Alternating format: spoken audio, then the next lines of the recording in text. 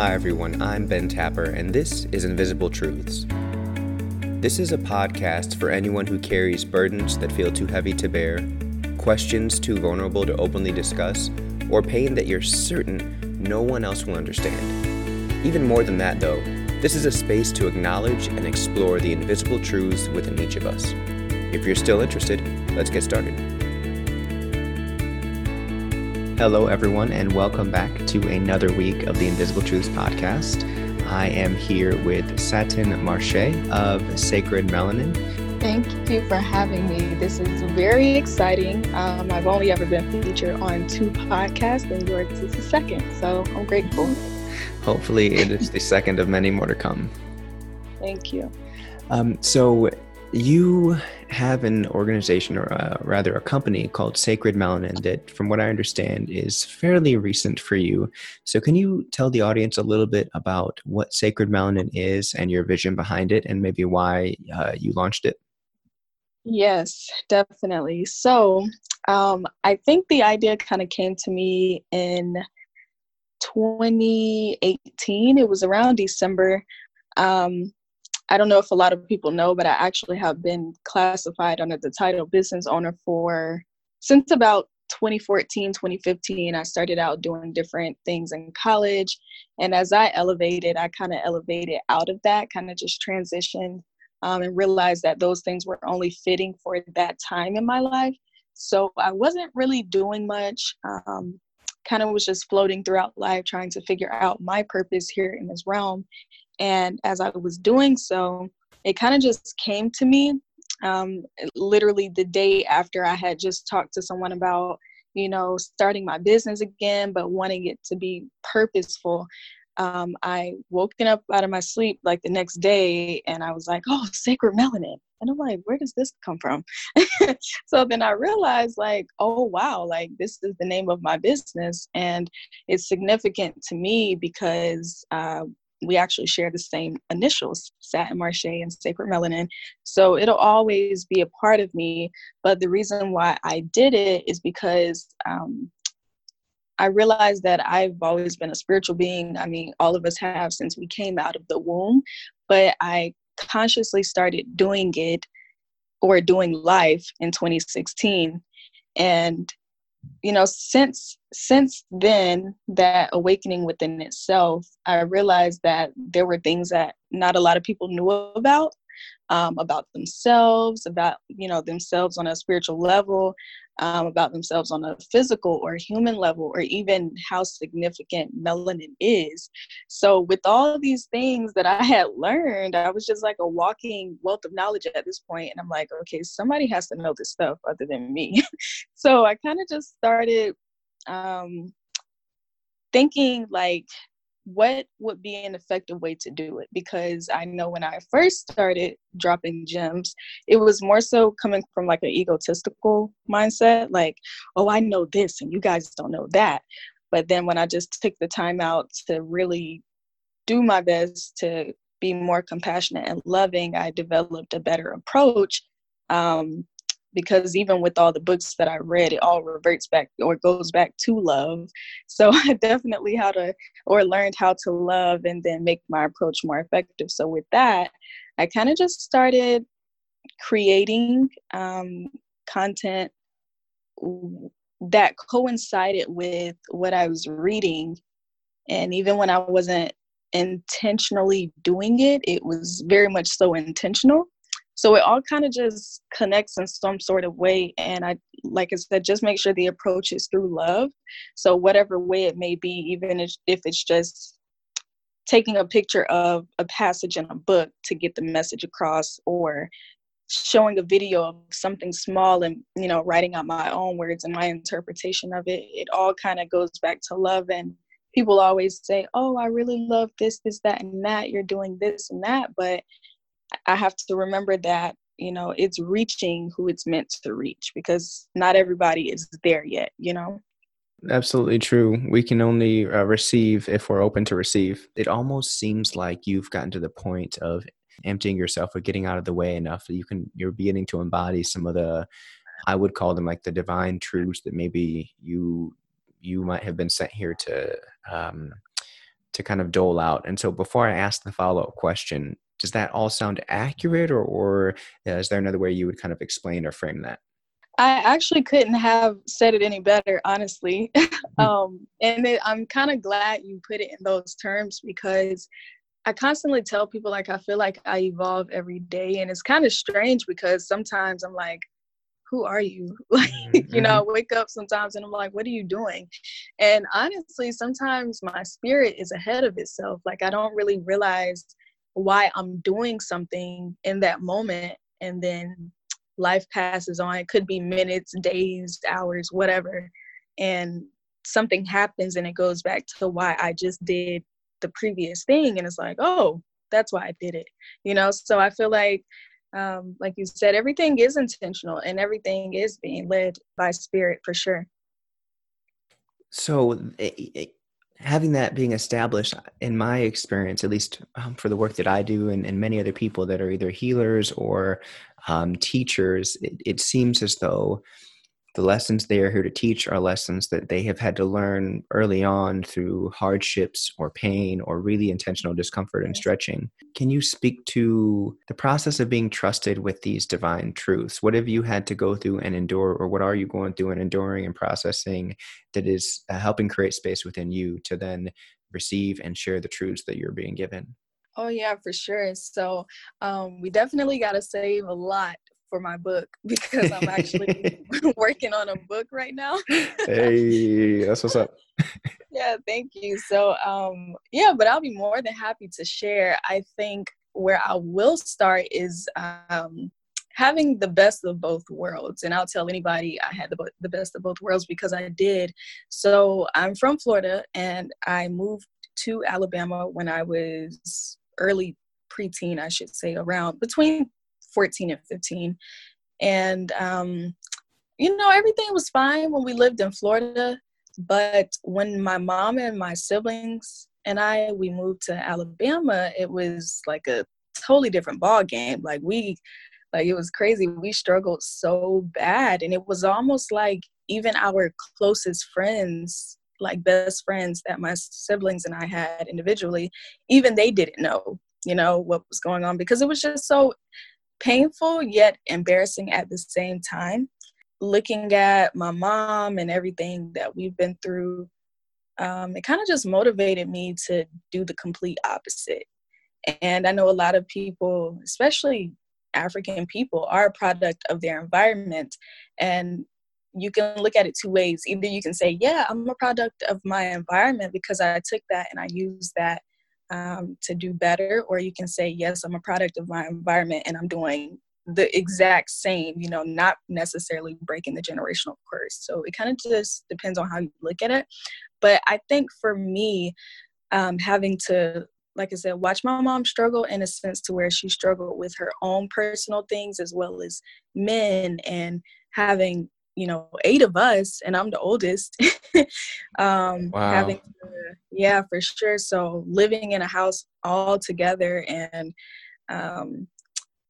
just not having a car or a washer and dryer. Like for a long time, we had to wash our clothes in like the bathtub and, just different things that our friends were not experiencing. But I'm thankful that we had those friends in those moments because, their parents would let us wash clothes at their house, or, they would take us and go places, and those were our best friends and their moms actually taking us in, but we still live with our mom. So it was just those different struggles that really really really are kind of still painful truths to talk about, but it happened, and I feel like it definitely made me who I am. It definitely assisted my siblings in wanting to do better as well. But going back to having the best of both worlds, it was like if I called my dad and I asked him for $100, I more than likely would have gotten it. But with my mom, it was like, I can't right now, or we'll see, or something like that. It wasn't always like, oh yeah, here it goes. So I think all in all, just being observant of these things have assisted. And at some point I did absorb it, but now I'm actually kind of just observing more than absorbing, you know? Yeah. Yeah, absolutely. I can relate to feeling like the things you've gone through, while painful, also have definitely shaped who you are. I feel that way about my experience with poverty, with child abuse, with neglect, and even things that happen later in my adolescence and early adulthood. I can definitely see the shaping. But I've also often felt a tension with it saying that. So I just finished, well, not just, it's been, I guess, a year ago now. I finished my Master of Divinity. And so I've spent a lot of time thinking about theology, having grown up in the church, and my faith having been very important to me most of my life. I've really spent a lot of time unpacking it, breaking it down. And one of the things I consistently struggled with and pushed back against when I'd hear people say it in seminary is that, everything happens for a reason, or the Romans 8:28, God causes all things to work together for the good of those who love him. And so it would feel like every time I would say, I am who I am because of what I've gone through, it almost is like a tacit endorsement of the mistakes of other people have made, and the pain that has been caused. And so I have tried to push back against some of that thinking and saying, no, these things were probably avoidable. They didn't have to happen. You don't have to go through intense pain, to live into your purpose. It just so happened that I did go through those things. And despite me going through them, right, there can be growth that comes out of it. And so how have you towed that line between buying into this train of thought that, oh, if you were abused, it must have also been God's will, to also recognizing that there can be gold that is mined even from the most jagged of stones? So I think for me, it's been, and I don't know if you've noticed, but I've even created a hashtag on Instagram that is Shift Your Consciousness, but it's spelled with a CHE because Marche, is spelled with CHE. Yeah, so yeah. anything, another example of your intentionality. I love it. Yeah, exactly. So anything that I feel like I'm about to post that is literally meant to shift your consciousness, I'm going to use that. So for me, what has worked is realizing that, I think when I broke it down this way, it just meant so much more. So realizing that I chose my parents, and before choosing them, of course, all of our souls have a contract. So realizing that I chose them, but I didn't necessarily choose to come here. And so I can't necessarily take it personal. I think when I had that entire breakdown in my mind, and even going back to generational curses and things like that, what my parents have done, it's not necessarily their fault, because their parents have done something to them. Yeah. And their parents have done something to them. So now that I'm here actually consciously doing all of this and realizing wow, I used to be pissed off. I can't lie. But realizing or understanding that it's not their fault. It's literally nobody else's fault, or anyone's fault for that matter. It's literally just how things just so happen to be. And because I'm here now, I'm able to break those curses and be a light for, everyone else, kind of bringing these things to the light, as well as doing things a lot differently with my own children. Therefore, the curses are definitely broken. Yeah. And do you have kids? I don't. Not yet. Okay. That has recently been something that's been on my mind a lot, because, I have a son now who's almost 4 weeks old. It hit me in counseling a few weeks ago when my counselor said that, part of the benefit of working through this historic generational trauma is so that you don't pass it on, to your children. And then it kind of occurred to me that I'm doing this work not just for myself, but also for him. And so I appreciate that perspective. I will say, though, I struggle with the idea that it's no one's fault. And this is where I find myself living in a place of ambiguity, right? Because on the one hand, I am a political science major. And so I am really big on looking at systems and systemic injustices and history. And so like for almost every decision, every injustice, you can look at a system that has caused it and or a person or people that are responsible for it, that could have made different choices. Right. On the other hand, though, I hear what you're saying about, to some degree, we are all just doing what we can. Maybe not the best we can, but we're doing what we can, and we are all affected by what the people before us did. Mm-hmm. So I say all that to say it's sometimes hard for me to de-emphasize whose fault it is or isn't. Especially those that have hurt me. I really, to continue a relationship, I need people to name kind of where they fucked up, right? So then I know that if they see that, then maybe we can avoid something happening in the future. But on the other hand, I want to be able to live with grace. So can you talk more about how you walk that balance? Are there people that have helped you begin to find that balance? Oh yeah, definitely. I was hoping we kind of asked some sort of question so I can kind of shout out my tribe, because there have been like so many people that I've met like along this journey, and in my head I'm like, oh yeah, those are my sisters or those are my brothers, because I'm like, when family is acting up, those are my members of my tribe who actually get it, who understand it, who are here, like literally came to me and I came to them during this time so we could assist each other throughout the journey. But it's quite a few of them who have assisted heavily. I think for me, the way I find the balance is I read this book called Seed of the Soul, and it is a true gem. It's one of my favorite books thus far. It talks a lot about the soul itself, karma, intention, light, evolution, things of that nature. So when I realized that everything was cause or is cause and effect, everything affects everything, I just start paying close attention to how I react to things, even going back to what, generational curses might have been spoken over my family and things like that. I kind of just take a step back and I'm like, okay, this happened. I'm choosing, because everyone has a choice. Seed of the Soul talks about that as well. I'm choosing to do it this way. But no matter what way I choose, karma is good and bad, because there's balance in karma as well.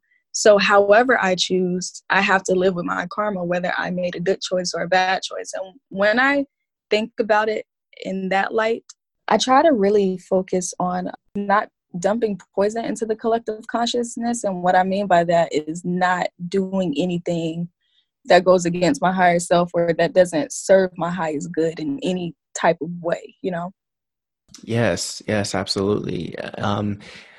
I paused because I was reading your website and you describe yourself as an alchemist. I'm wondering if you can talk a little bit about what you mean when you say that and how that word came to define you.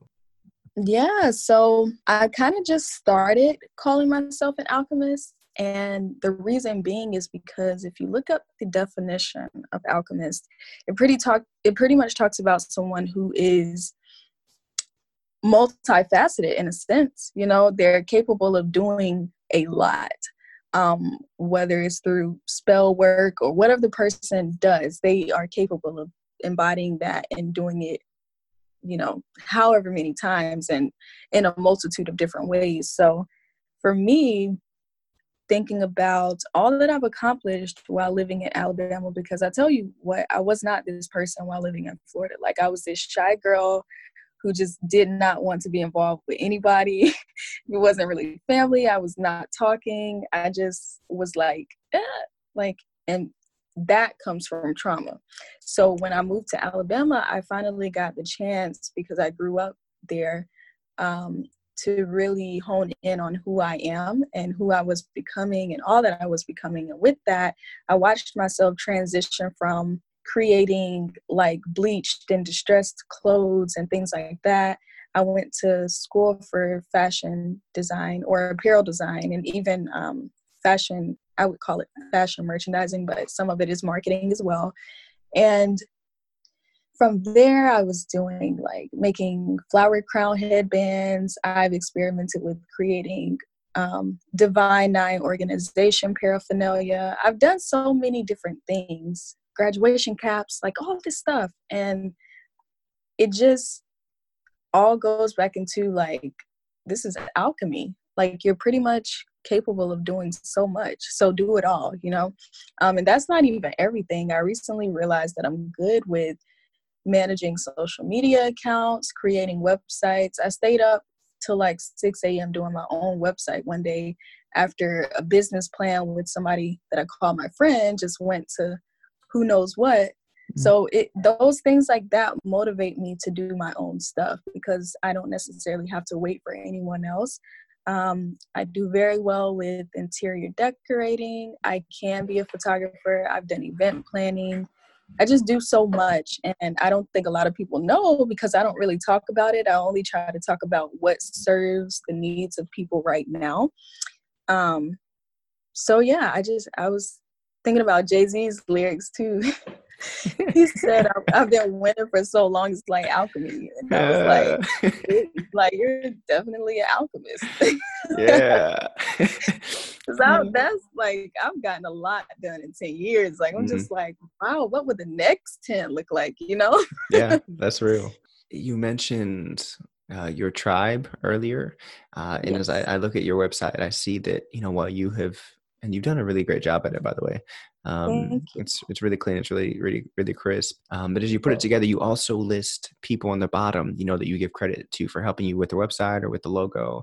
I'm wondering if you could highlight maybe 2 or 3 folks that have been guides or sojourners for you over these last 10 years of transformation. Who would those people be, and what have they given you? How have they walked with you along the last phase of this journey? Oh my gosh, just 3? Well, you can start at 3 and then expand however you need to. Oh my gosh. Okay. So I'll start with my sister, Akila. She is the owner of Sea Spirit Run. And she and I met on Instagram last year through a mutual friend that I met through like YouTube, but apparently they actually know each other. So she was studying under Queen Afua to become a sacred woman practitioner, and she actually needed people to, you know, kind of guinea pig on, to say the least. So I kind of was like, okay, let me reach out to her, see what exactly is going on, because I felt myself transitioning. Like, I feel like I've had several spiritual awakenings, but I feel like that was definitely one of them because I felt myself elevating. She came at the perfect time. So we met then, we did the consultation and things like that. And though I classified her as my mentor, she has definitely become way more than that in only a span of a year. I don't necessarily dump on people. I try not to do that. But even if I needed to, like, she's there, like she's listening. She's always reassuring and affirming and kind of just making me feel like, you got this, like, even when I want to give up. And it's what I love about it is that it is a mutual exchange of energy. You know how some people are just like, hey, what you doing, XYZ? You tell them and then it's like, girl, let me XYZ. Like, they just dump. Yep. And even if they ask you how you are doing, they hear you, but they go back to dumping, telling you about themselves and things like that. And it's literally never like that with her. Who else? Jazz. Oh my gosh. Jazz has been very influential throughout this time as well because she is I actually met her before Akila, but both of them live in Georgia. And I don't think they know each other, but Jazz she's my sister as well. She and I met on Instagram too. She had a giveaway going on for Waist Beads. This was probably back in like 2015. And, you know, I won the giveaway XYZ, and I was doing business then, but it was not Sacred Melanin. So, you know, but even with that, Jazz and I always supported one another. And it kind of just grew over the years. And looking back at it now, I'm like, I've known this girl for like 5 years now.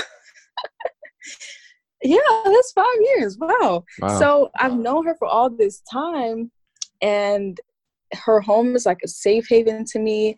She's definitely somebody I look up to because she has a husband and she's only like 28 and they just had a baby. And you know, when you don't have people who are around you in regard to like successful young relationships and things like that, things can kind of be like difficult even if you wanted to embark on that journey with someone, because though I have like aunts and uncles who are married, they're way ahead of my time, you know, so there's not much that they can tell me about a new millennial type of relationship, you know. So it's different, because I kind of look up to Jazz and her husband Isaiah and the dynamics of their relationship, though I don't know everything and I'm sure they're not perfect, but I admire that because at the end of the day it goes back to African love and how it should be. And I really do respect them for that because they respect each other. You know, it's just a beautiful union that they have. And so they've definitely assisted in many, many different ways. They even invited me out a few times and I stayed over there. And at first, Jazz was like, you know, Isaiah was looking crazy when I told him a stranger was coming to stay with us. She was like, well, he'll be fine. He'll be fine. But it was so nice. And like I said, now they have a baby. And actually, Isaiah is the one who created the logo on my T-shirts. And he also created my very first Sacred Melanin logo. But I kind of just got it revamped and brightened and things like that recently. But he definitely, I give him credit for like all that he does. Because when I see my T-shirts, I'm like, oh, those are our T-shirts. Like that would not have been possible without him. As I heard you naming those three individuals that you named, I'm struck by just how important your tribe is to you. And even though you have this brand called Sacred Melanin, which to me, when I hear Sacred Melanin, it's a reminder for me that my Blackness is holy and thus I am holy, right? It's kind of a resistance to white supremacist thought and messaging that is, you know, everywhere in our culture.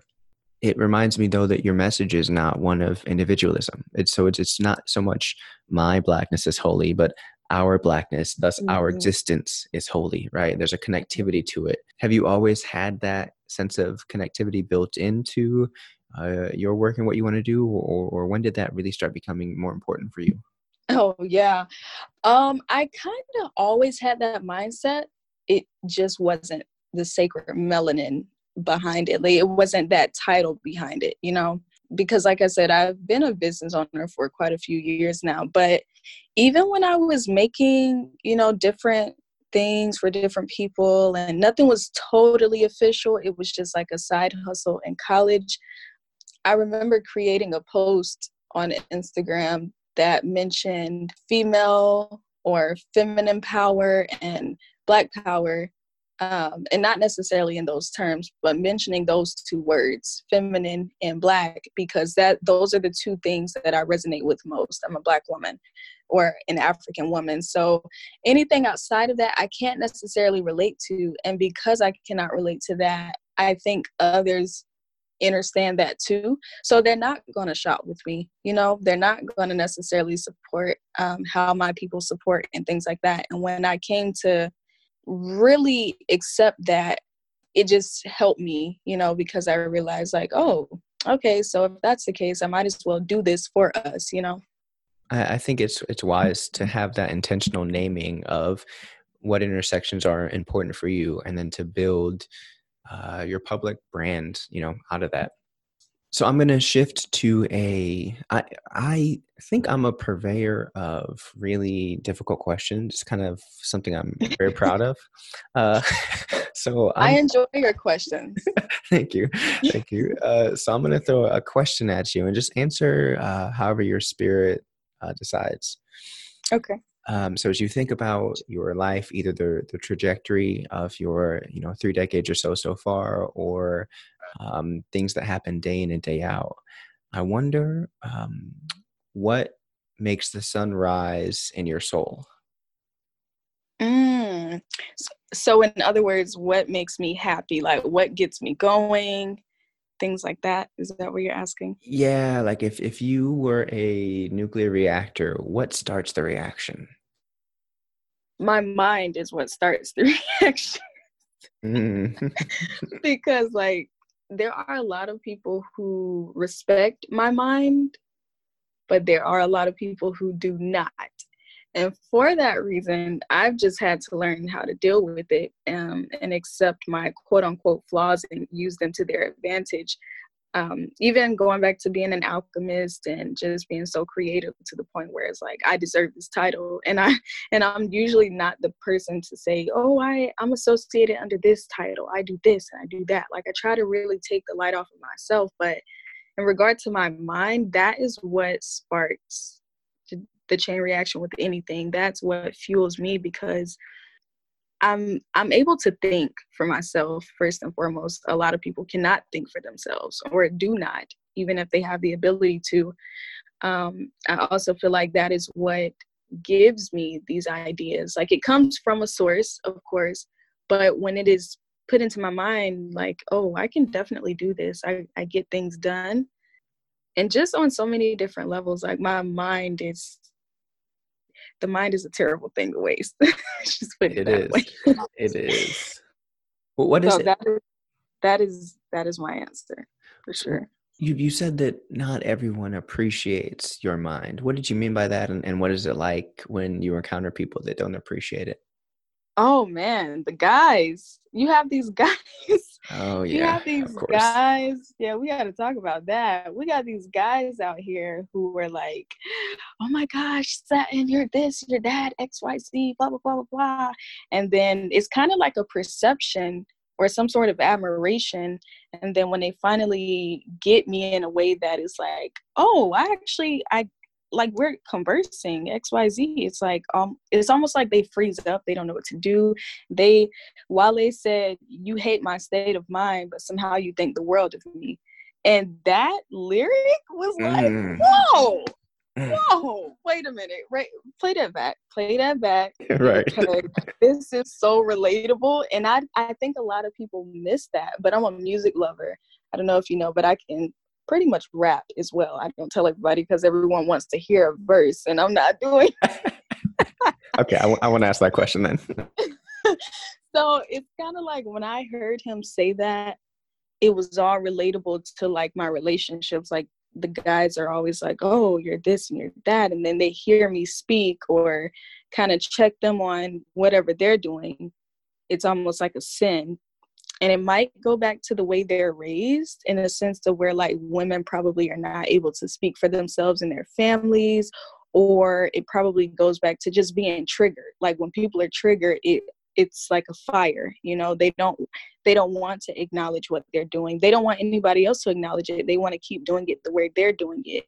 And they probably have never really had to not accommodate anyone else, but work side by side with anyone else in a successful relationship. But with me, things don't have to be perfect. I'm not saying that, but I know what I like and what I don't like. And I operate out of fairness and, like the standard principles. And for some, they can't meet me on that level.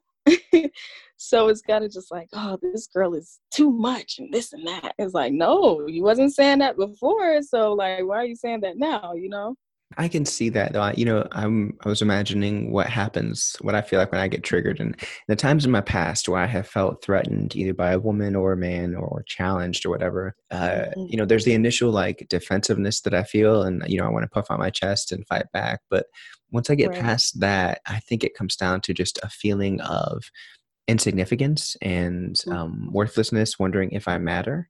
And so I Mm-hmm. imagine that those are some of the same things that get triggered in a lot of other men, maybe especially other Black men as well. And so I appreciate you naming that, because it's, if there are any brothers listening, it's important, that we recognize those things within ourselves, and so that we can stop reacting, right, and be intentional with how we act and how we talk and how we relate to other people, especially in Mm-hmm. our deeper relationships. I think when we come to terms that every person we meet is an indefinite reflection of ourselves, as well as like even in your relationships, of course, for sure. But realizing in those relationships, you're here to teach one another a lesson. When you really get that in your head, you operate differently and you won't necessarily take any of it personally. Like, yeah, allow yourself to feel, allow yourself to do whatever you want to do, but make sure that your reaction isn't, harming anyone in a sense where it's just straight up negative. Just kind of allow yourself to feel it, accept it, don't take it personally, and just take it as a lesson. One of the things that Akila taught me was, after anything, any circumstance, ask yourself, what is the lesson? And when I grasp that mindset of like, okay, what was the lesson? It's easier for me to point out now because I'm a natural psychologist at heart anyway. So like when things happen, I react how I react or feel how I feel. And then I'm like, I wonder, why that happened. Or immediately I'm like, oh, this happened because of that. I get it. So I don't even allow myself to just take it there, get so personal about it and XYZ. Like somebody can literally talk about me and I'm still going to support them. Because in my head, I'm like, that doesn't have anything to do with me. Like how you feel about me is your business. Like that, it pertains to me, but it doesn't have anything to do with me, Every relationship we're in, there's something that can be learned. And, sometimes it's not so much that we're consciously going to be teaching the people we're in relationship with lessons, but that they can learn from whatever transpires in our relationship. And when you adopt that mindset, you don't become so attached, you love, but without attachment, because when you're attached, it creates other issues such as like codependency and just a whole heap of other things. And then you kind of also have to adapt the mindset of pain is mental. It's not something that, there is physical pain, like you stub your toe or something, but when it comes from an attachment state of mind, it's only mental. So you have to kind of, with me, what I've had to do is kind of learn how to love wholeheartedly, but without attachment. And that was the deal breaker for me. And I kind of struggled with it because I always tell people, like, I don't know how to have love, but there's no in between with me. Either I do, like really do, and you'll know if I really, really love you like that. And then versus like me just not loving you, but just liking you, So I kind of just had to consider all of those things. And with that mindset, it helps me go throughout my relationships much smoothly without all the extra pain and things like that. Thank you for sharing that and being vulnerable with that information. I appreciate that and I respect that. For sure. And I think for people like myself that have gone through and experienced any sort of significant trauma, it's the idea of loving deeply and wholly without attachment feels like, you asked me to write my dissertation in Mandarin Chinese. Like, what are you talking about? How is that even possible? How is it possible? Right. Because again, I'll just speak from my experience, especially early on. I do it less now that I'm conscious that it happens, but for a long time, I would look for love and affection, and not even always just romantic, like literally any sort of love and affection as a substitute for the acceptance I didn't get when I was younger, or a substitute for my own sense of self-worth, as substitutes for all these unreconciled emotions and wounds from my background. And it's only once I see those and name those for what they are that I can begin to find the healing elsewhere, and then start to love, like you said, without attachment, to love deeply, while also recognizing that when it's time for this to end or transition, I can let it do so. Not that it won't hurt, not that it won't be painful, but Right. I'll open my hands and let it move regardless. And I won't resist it as much. Right. But I definitely think that if you have any sort of trauma background, loving without attachment can be really, really difficult. And maybe it's difficult for everybody anyway, but I can only speak from someone with a trauma background. And that's exactly how I feel. At this point, all we have to do is just shift our consciousness, and you do that in a variety of different ways, mostly reading. I think a lot of things are a fad now. I was just talking to myself, and yes, don't tell nobody, I talk to myself. But I was just talking to myself today about how I awakened in 2016, and since then I have learned or noticed how there has been a shift with crystals and sage, and now everyone's a bruja or a witch, and everyone does this and that on everyone else's terms almost. And looking at it, it's almost it's very much so misleading. I can't even say it's almost, but it's definitely misleading. But I also feel as though, like I said, we should just take the time out to actually read and, study what interests us. Don't try to do it or follow anyone in a sense. Like, oh, everyone's studying about chakras or melanin, so I'm going to do that. Everything is not meant to be done on anyone else's terms. We all have our own journey. So with that being said, like I said, we all should shift our consciousness, and it should all be done by reading and studying and things like that, because I spend lots of time doing that. I do balance between like rest and like work on the computer, YouTube, and my actual corporate job. But for the most part, I'm definitely studying, because in order to teach, you have to be a student as well. A sermon we will not get into right now. So I like to do two things when I wrap up each of these podcasts. And the first is I like to give my guests a chance to ask me a question if they have one. You definitely don't have to, but some of my guests have them to kind of bubble up as the interview goes. So is there a question that you would like to ask me that I can respond to? Yeah, super simple. How are you healing right now? Because obviously I don't feel like you created this podcast off the strength of just doing it. It actually came from somewhere. I like to think that a lot of us are intentional, and the name within itself is just simple. I mean, these are transparent truths, harsh truths, I'm sure. So, and I don't think a lot of people, I feel like listening to one of your other podcasts, you were like the strong friend. And so I'm kind of just curious, because people don't ask the strong friend, like, how are you healing? How are you feeling today? You're very perceptive. Though I have to push back a little bit. How are you healing is not a simple question, ma'am. It is. Is it going well? I mean, how is it coming along? Are you progressing in any way? Like, what have been your strengths, your weaknesses? What lessons have you learned? It's pretty broad. It is. But answer how you feel most comfortable. So I think I'm at the phase of my healing where I am coming apart so I can come back together. I've been intentionally on this healing journey for about 10 years now, since I was 21 or so. Is when I really started with counseling and understanding my trauma. And each year I've understood a little bit more and a little bit more.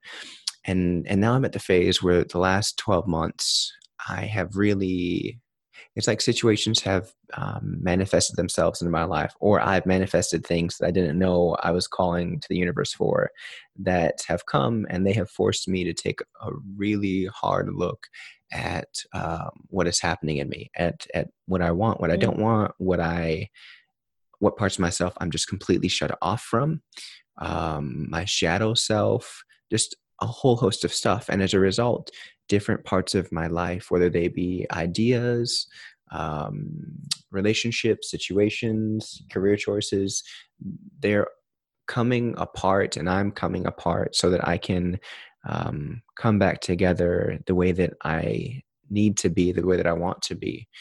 So I think that's kind of where my healing journey is at. And you're right, this podcast was created out of the healing process. Everything I put out publicly, honestly, is out of my own healing process. I started, before this podcast, I had a blog, and that blog is still up. It's also called Invisible Truths. And it was me processing what I'm learning about my trauma, and then putting it back out into the world. That way others can learn the lessons I'm learning, hopefully a little bit quicker. And I figured if I can speak and write about some of my pain, some of my struggle, some of my discomfort, then it can make that a little more real for others that are going through it. Because a lot of times we suffer in silence, or in public spaces. We don't talk about the uncomfortable things, the complicated things, the things that don't make sense but feel hella real. And so Right. I want to be able to create space and to model that, but to create space for others to do so, and for others to find the wisdom in their own healing journeys. And so you're right, the podcast was created especially with intentionality. So there's probably a lot more I could say to that, but I think that's broad strokes the best way I can name where my healing journey is at, and how I'm healing.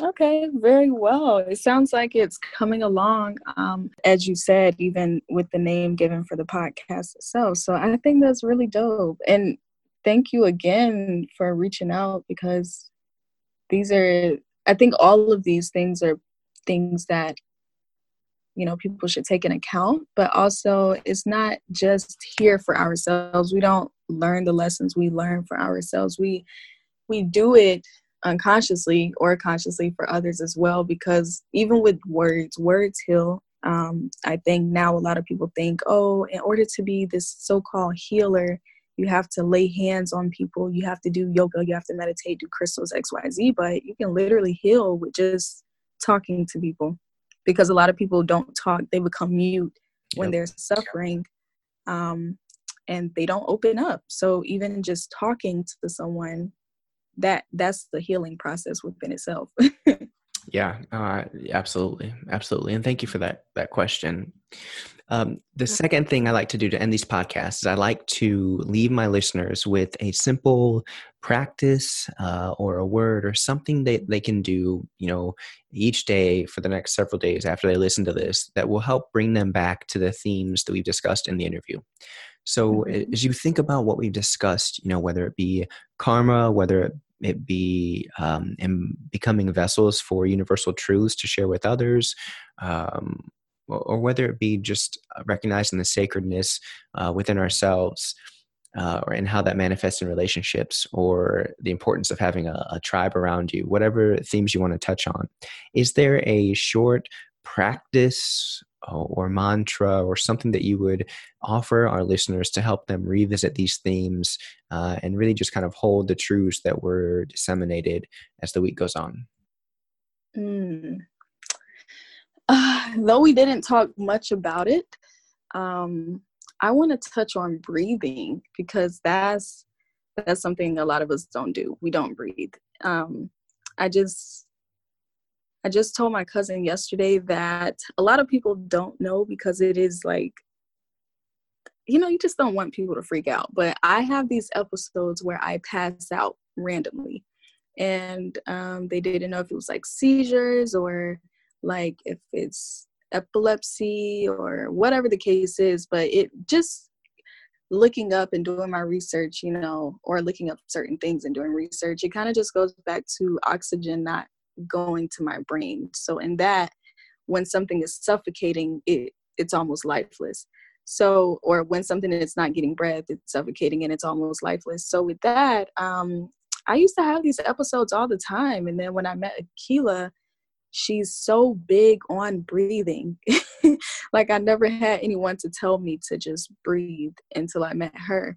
And so now I just breathe, and it brings me back to the present heavily. It allows me to focus on the things that I need to get done, but effectively, it doesn't, how like you just have like a long day and you have a headache. It's mostly because your crown chakra is overreactive most of the time. So it's like, okay, all of this is going on in my mental. I need to breathe. So that's what I want to give people, like, breathe. Okay, if you don't do anything else. Yeah, wise words that I'm myself. That's one of the lessons I'm learning. I'm trying to be more intentional about my breath. So thank you for that. And I hope the audience hears that and remembers, even now as they're listening, just to pause and to take in a few deep, slow, intentional breaths and just breathe. Right. Well, Satin, if people want to connect with you, if they want to check out your Sacred Melanin site, I know you offer a wide variety of services, some clothing, some oils, services like a chakra rebalancing. So if they want to just learn more about you and what you're about, where can they go to find that information? Yes, you guys can go to Sacred Melanin on Instagram. We also have a Facebook account, but I'm not actively on there. I'm actively on the Instagram account, which is linked. So anything that I post on Instagram will be, sent over to the Facebook account. I also have a website, which is satinmarche.com, and that is where you can find a slew of information. I feel like my website is like a library because it has a lot of stuff on there. You can also find, as Ben said, merch. I have sacred self affirmation and mantra cards. I have a few herbs that are dedicated to the topics that I speak on, such as chakras and melanin, the endocrine system, nervous system, things like that. I'm also a doTERRA wellness advocate, so if you're into essential oils, you can find those on there as well. Fabulous. Thank you so much, Satin, for joining me today and for agreeing to do this interview with a complete stranger. I've appreciated the wisdom that you've dropped, and I'm sure my listeners will appreciate it as well. For sure. Thank you so much, Ben. Have a great day. You too. Thank you for listening to episode 2 of season 2 of the Invisible Truths podcast. To learn more about Satin or her business, Sacred Melanin, click on the links in the episode description. If you'd like to purchase something from Sacred Melanin's website, please use the discount code GRATITUDE15. Once again, that is GRATITUDE15. This discount code, when applied at checkout, will save you a percentage off your purchase. I hope you are intentionally celebrating and educating yourself during this Black History Month. One of the easiest ways to honor Black voices and Black folks is by supporting Black businesses like Sacred Melanin. So I hope you'll at least consider checking out the website and supporting my guest this week. If you have not already done so, please take a moment and leave a 5-star review on Apple Podcasts. I know I harp on this every week, but it really is the fastest way for new listeners to find this podcast and support this work. Once again, thank you so much for listening to this episode. I hope you've been blessed by it. And until next week, I'm Ben Tapper.